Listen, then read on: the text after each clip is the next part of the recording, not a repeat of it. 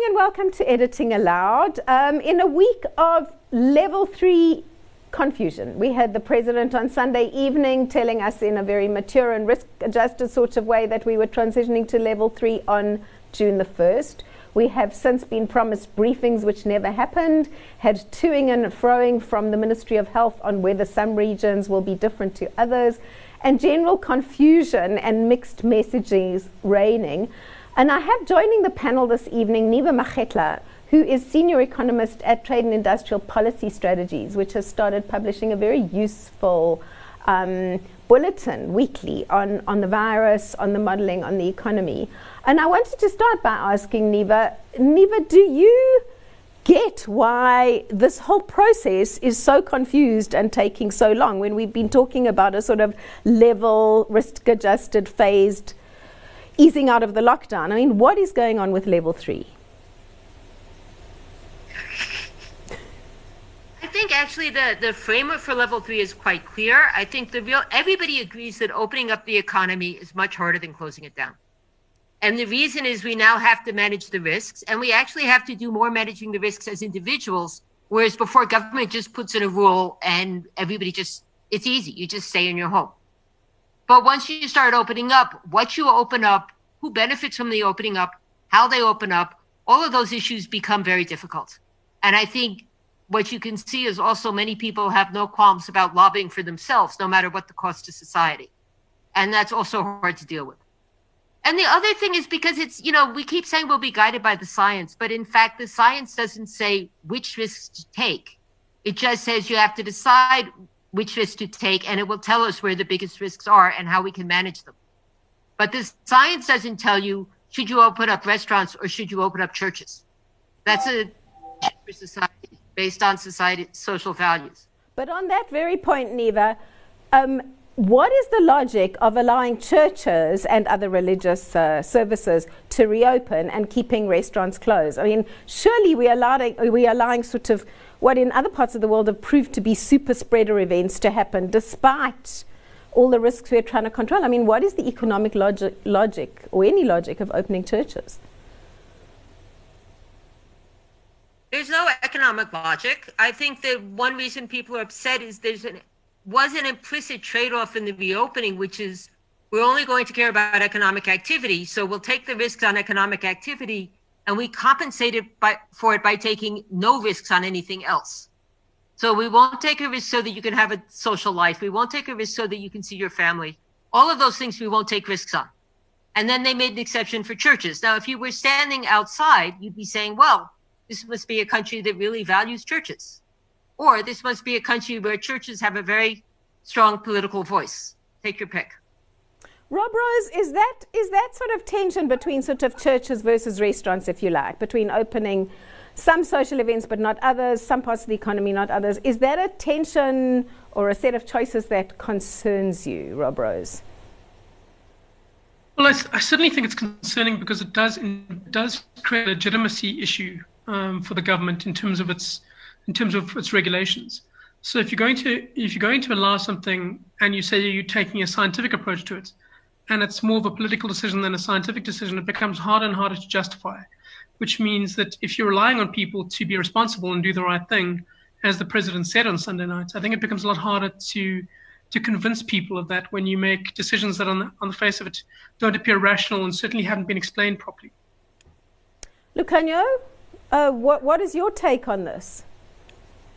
No, I would totally agree with Rob completely there. I mean, it's quite obvious from what this is not a decision that's based on science. It's a decision based on politics, expediency, on who lobbies better than who.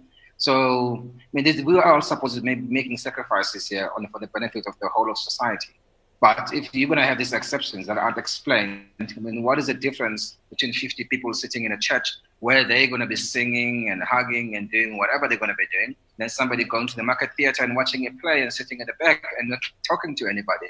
So why is one allowed, why one not allowed? I mean, it doesn't make any logical sense, which then means the whole process cannot really be legitimate, because otherwise then people will say, what is the point of having the lockdown? Then it's hard then to explain. And to actually defend it in any kind of logical way that's based on science or based on logic or that's based on the idea of solidarity that we all need to sacrifice equally.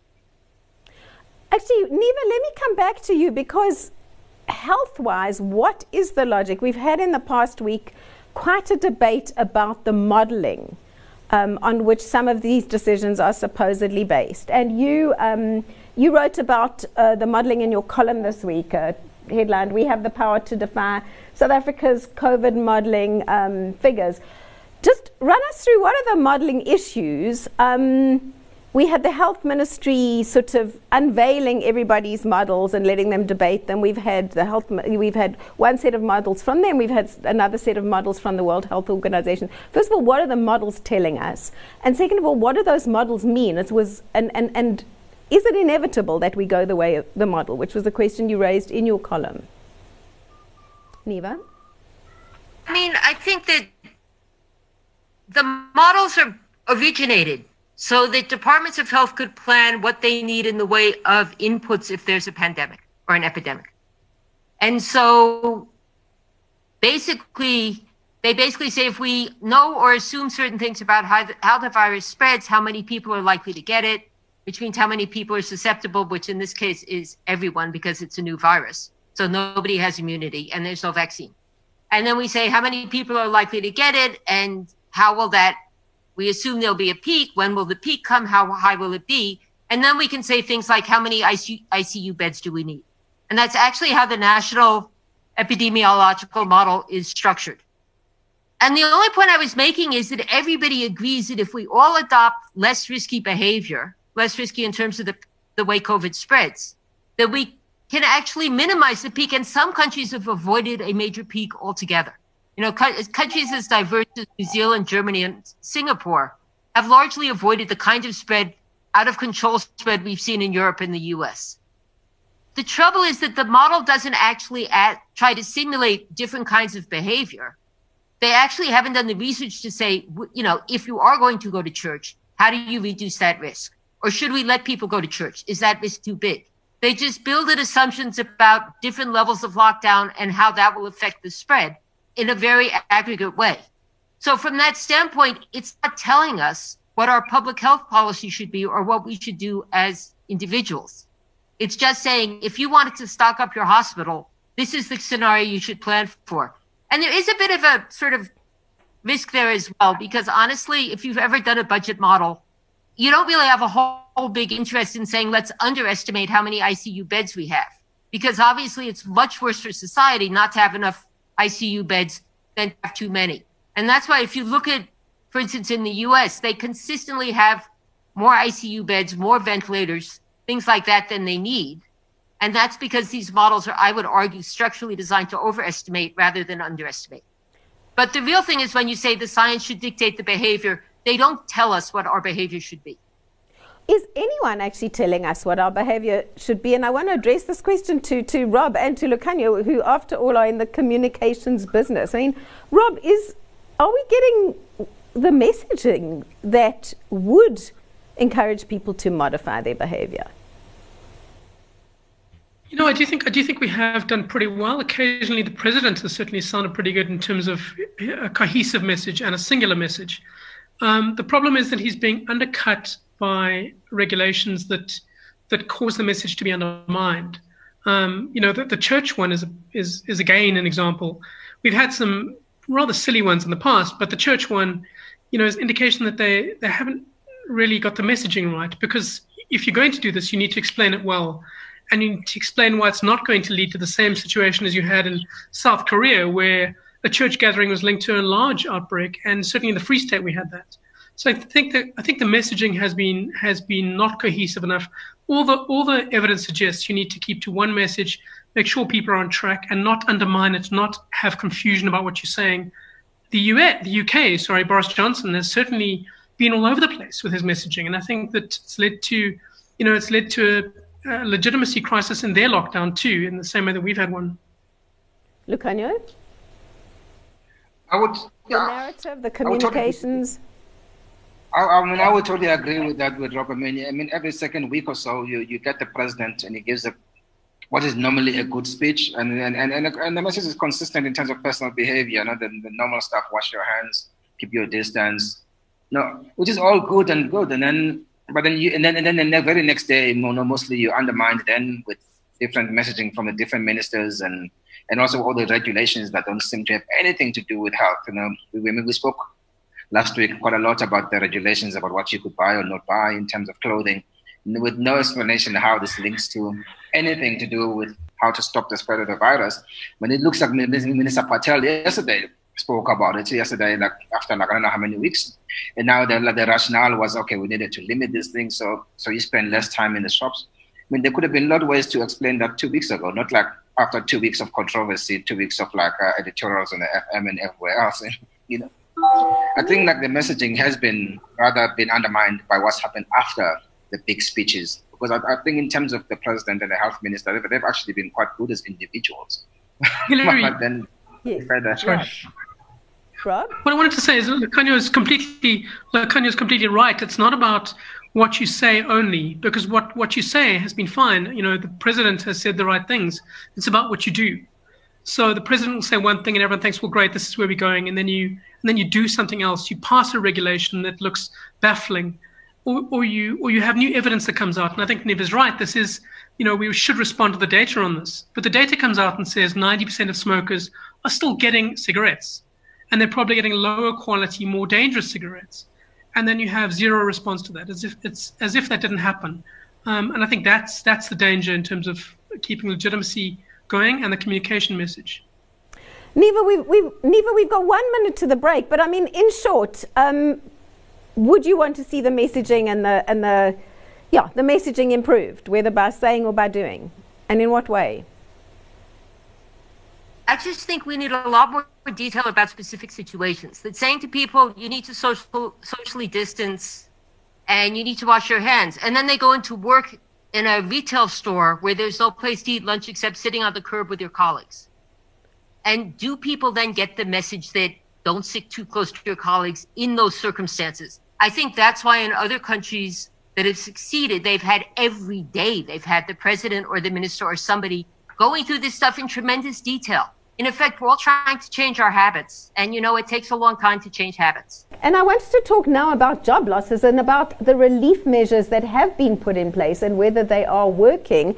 Niva, what kind of estimates are we getting on what job losses and unemployment is going to go to, given the sort of pace at which we are now easing out? And given that it's looking pretty tragic, what do we do about it?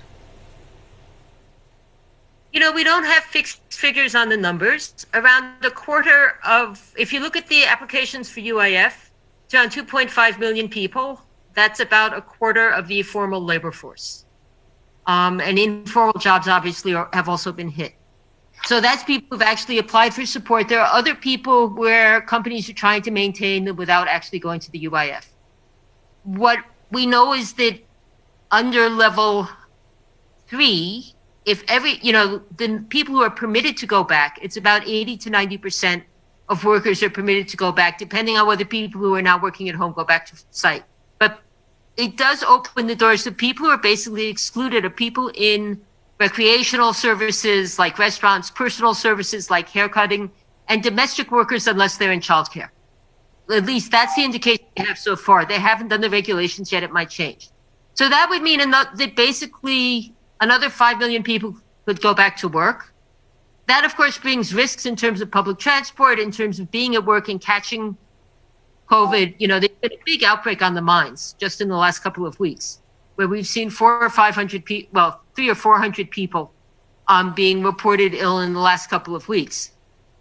What you can see is when we went from level 5 to level 4, there was a noticeable increase in economic activity. So there should be a bigger one now because this is a bigger opening up of the economy. What we don't know is how many of those jobs will actually go back because people have lost income. International markets have also locked down. So whether the demand will be there to let all those companies open up, it's not so clear. Lukhanyo, will the demand be there will the opening up actually open the economy up? Or will it in fact prove less successful than we think? You're going to ask Niva that. Sorry, Lukhanyo?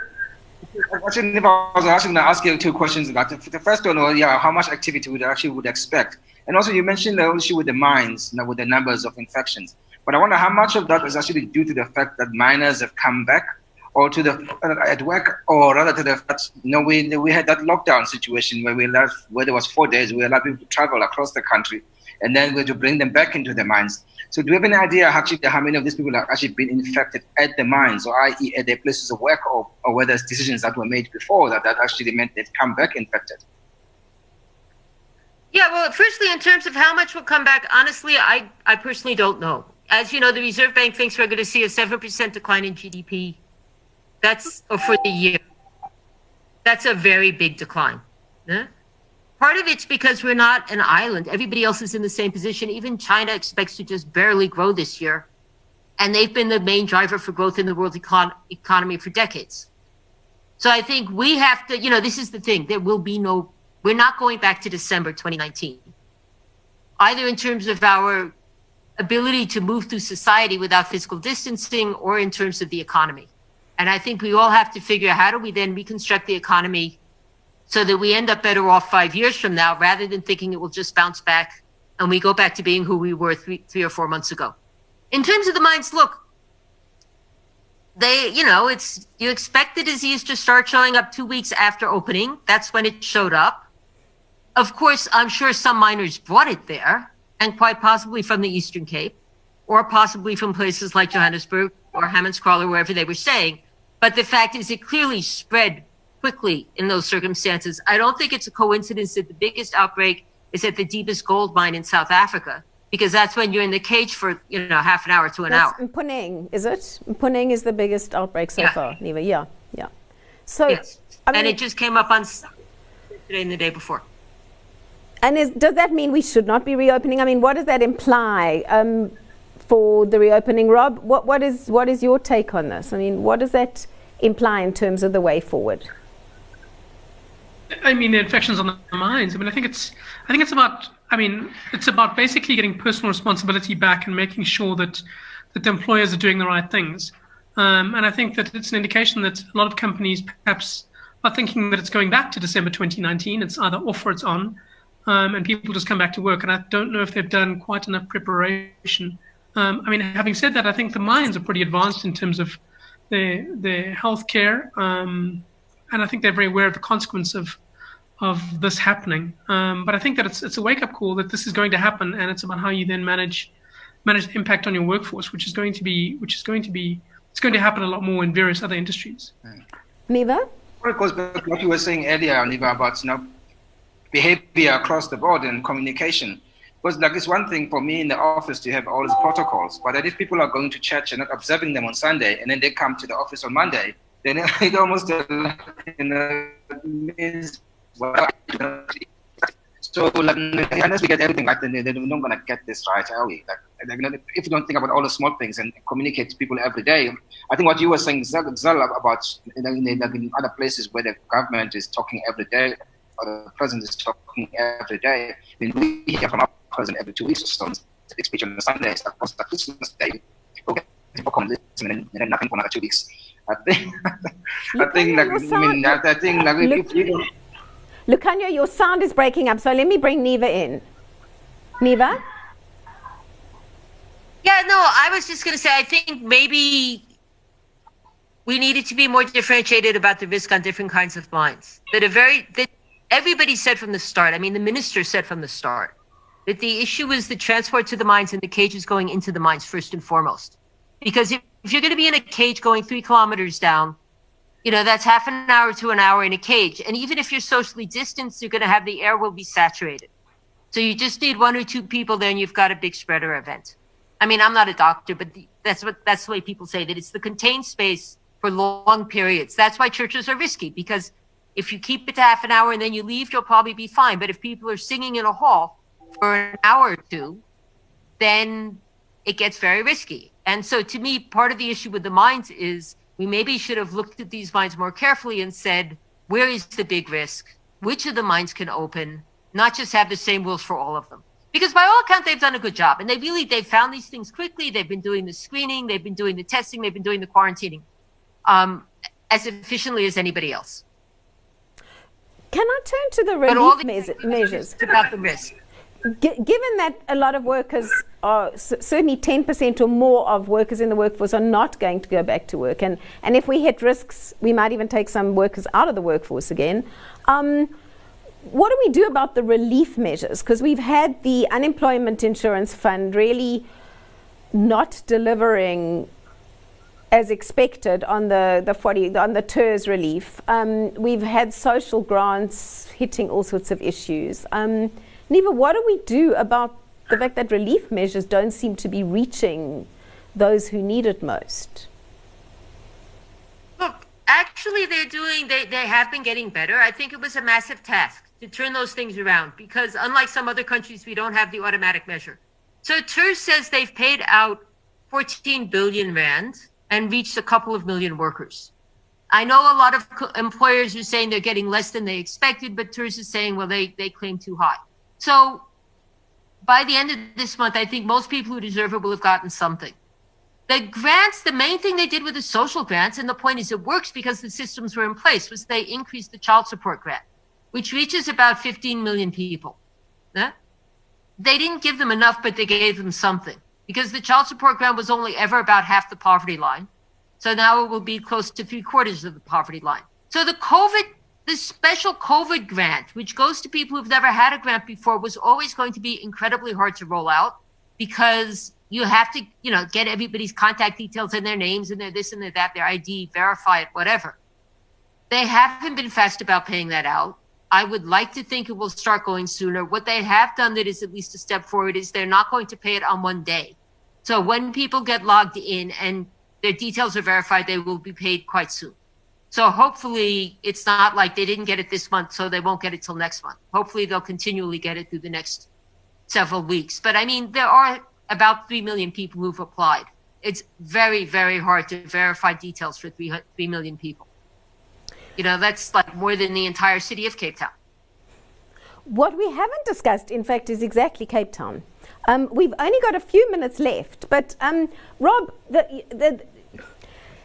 Cape Town has really been a hotspot, or the Western Cape in general. Would there have been a case to just shut them off, keep them at level 4? And what would the political fallout have been had that been the way we went?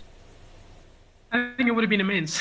So I don't think that was the option. And I do think that the option of basically requiring people to be more responsible and take a sort of a micro level approach to this and ensuring that you have the right measures at work, social distancing, I think is what the scientists and the modelers have said is the way we should be doing it right now. The Western Cape is fascinating. It's intriguing what's happened there. And I think Neva's research discusses that quite in depth. And there are a couple of reasons it would seem for that. I mean, one of them I find fascinating is the fact that they aren't really tracing contacts quite as diligently as people in other provinces. And they are testing a lot more, but then they have a lot more infections to test. So there are a lot of nuances to, I think, the Western Cape numbers. But it's intriguing just how many multiples of elsewhere in the country it is. I mean, something is definitely skewed.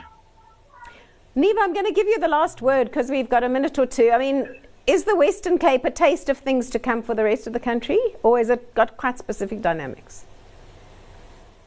No, I think that's the point, that what we saw in other countries generally was you can have a city that's out of control and the rest of the country can be quite under control. So what happened in South Korea was they just locked down a city of 2.4 million because that was Daegu, that was out of control, where the church was that you talked about. But then they managed to control it in the rest of the country. And even now in the US, for all this kind of idiotic things they're doing, New York is just in a completely different place from anywhere else. Like they have over 1,500 cases per 100,000. Most of the rest of the country, it's a couple of hundred per 100,000. And I mean, here, we're at like 30 per 100,000. So we really have space to get this right.